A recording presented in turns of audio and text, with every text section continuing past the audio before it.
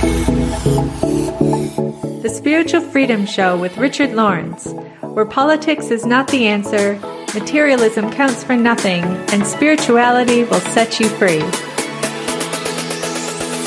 I'm Richard Lawrence, and this is an Aetherius podcast.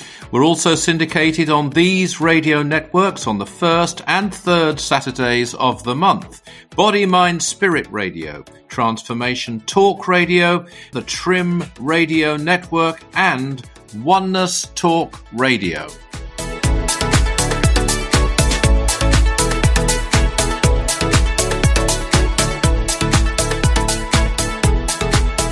Welcome to the Spiritual Freedom Show, and we're joined, as we always are, I'm very pleased to say, by Darren Ball, our producer. He's going to come with one of your questions or comments later in the show. And this show we're calling Where There's Light, There's Life.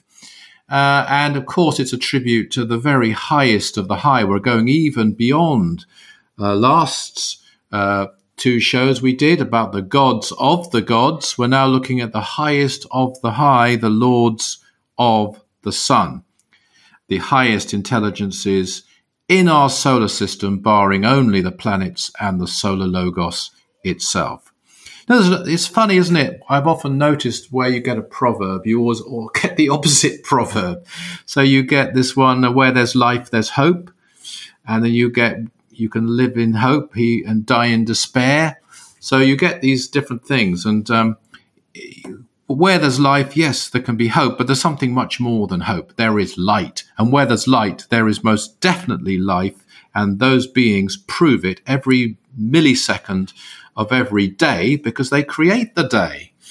They are the day and the so-called night. They are really all life in the solar system, or they are creating it, enabling it, in direct communion and complete union with their God, their master, if you like, their Lord, which is the solar logos itself. And you might say, what's the point of us studying these intelligences other than to wonder at them, to marvel at their grandeur, to sing out their praise and to worship them, as many wrongly called pagans and arrogantly dismissed heathens have done through the ages? Actually, those so-called pagans and heathens were far more advanced in their worship than some of the orthodox religions. They may not have understood exactly what they were worshipping when they revered the sun. They certainly didn't know what has now been revealed in the 9 freedoms, which has never been revealed to the people of Earth before. But there was a reason for praising and thanking the sun, for radiating light and heat and energy to our world, which is done by and through the lords who dwell there, and as I say, are in complete union with the solar logos, their illuminator, their teacher, whom they hold in a reverence which cannot be described. They bring light to every life form in the solar system, and as I say, where there's light, there's life. We haven't only been given this so that we can start to appreciate and express our appreciation of these ones as never before. We were told by the Master Aetherius just months after the 9 freedoms were delivered that these teachings will, with limitation, he said, but nevertheless will be adopted in the centuries to come on Earth. They're here for us to practice and to live to the utmost of our potential. These are teachings which can be planted within us, and as they blossom, they give forth further seeds to grow and blossom and multiply. And as that happens, our concepts change. Our outlook is risen. Our horizons are broadened. And the Master Aetherius himself has made that great promise. And I think a lot of us have seen this to some degree by doing this. I've certainly found it, and I know Darren has too, because we talked about it, and so have the others working on the show, Nikki and Jeremy, and many of our listeners. Since studying these particular teachings, many more revelations have come our way. Many more avenues of truth have been opened up to us. It's an exponential growth studying wisdom like this. It's rather like mining for precious metal, finding a vein of gold or silver, and then discovering that the more you mine, the more layers and the more veins of precious metal are revealed to you. And the most precious of all these metals, the highest and the most valuable of them, is revealed in the ninth freedom, solar existence. So let's listen to an extract from this freedom delivered by Mars Sector 6 through Dr. King, in which we're given some very helpful advice. And if we follow it, it will definitely transform our lives. Even in a small way, I can already vouch for that. So could you please play this now for us, Darren? This is from the ninth freedom.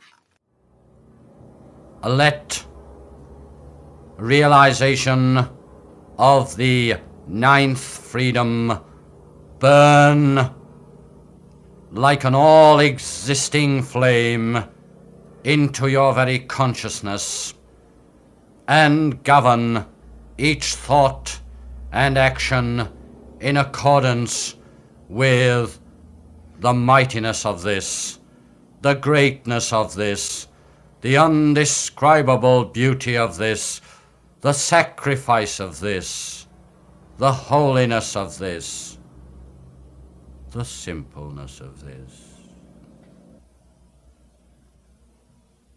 Form the many become the one in the ninth step, and in their becoming they practice with every thought, aye, and with every etheric breath, a service to all.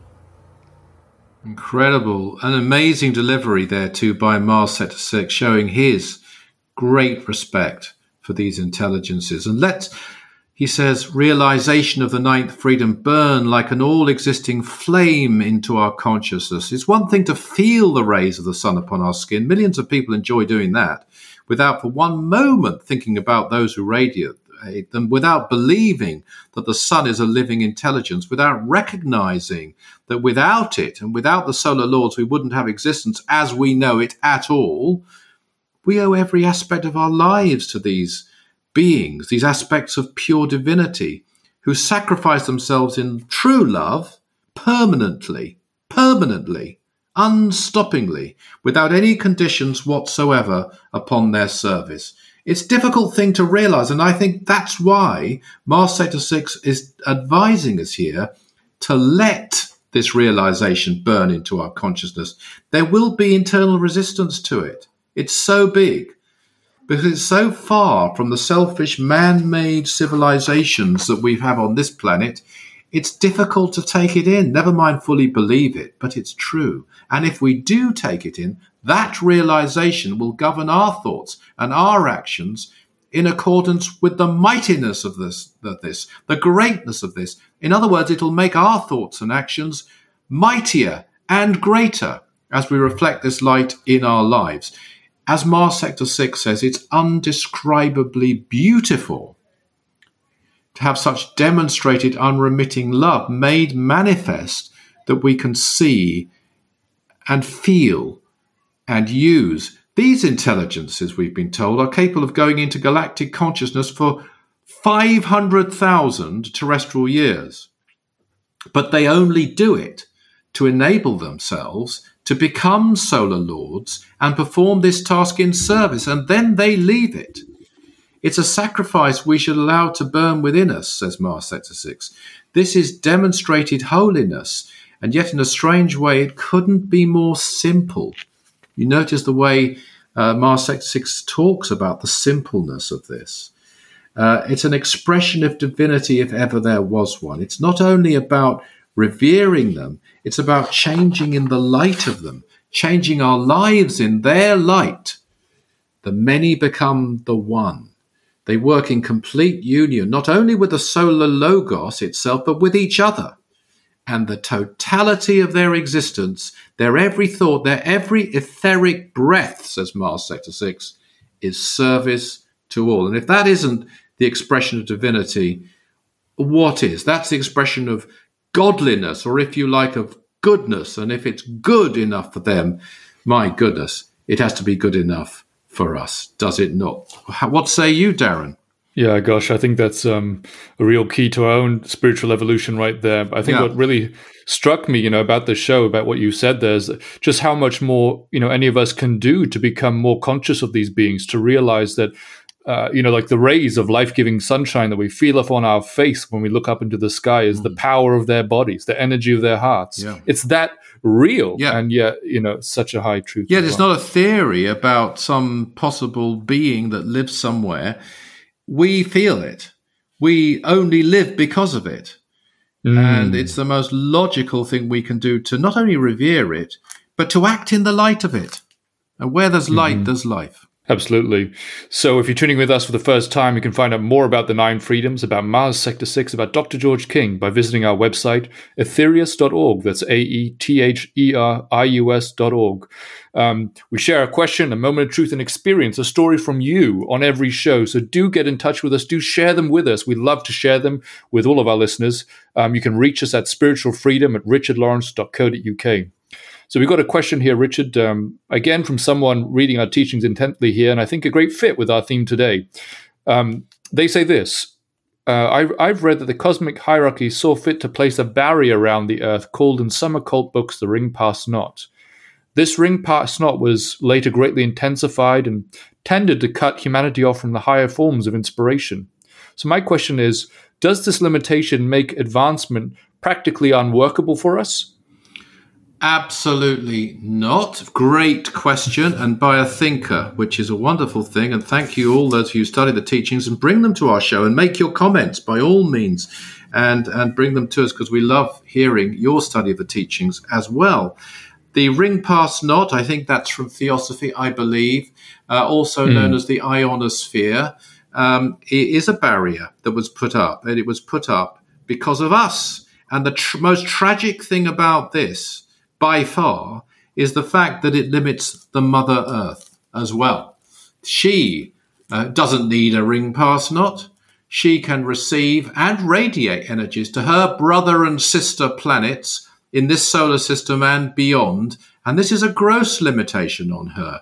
But the question, does it stop our evolution? It doesn't. As a matter of fact, strangely, it enables it. It's a compassionate move, because we aren't ready. We should be, but we aren't, for the full radiation of cosmic energies to our world. And hence you have interventions, the most notable of which I'm sure must be by satellite number 3, which comes into orbit and enhances our actions 3,000 times in accordance with our karma, our actions. It can't just come here and do it. We have to act, and then it can enhance those actions. And so there are compensation, that's not the only one, compensation methods to increase our reception of cosmic vibrations. And we still do. Obviously, it doesn't stop all vibrations. It limits them. But as we enter into the new age, the good news is this will change. It won't always be there. And then we'll be able to, like the other planets in our solar system, to be a proper part of, if you like, the solar system family.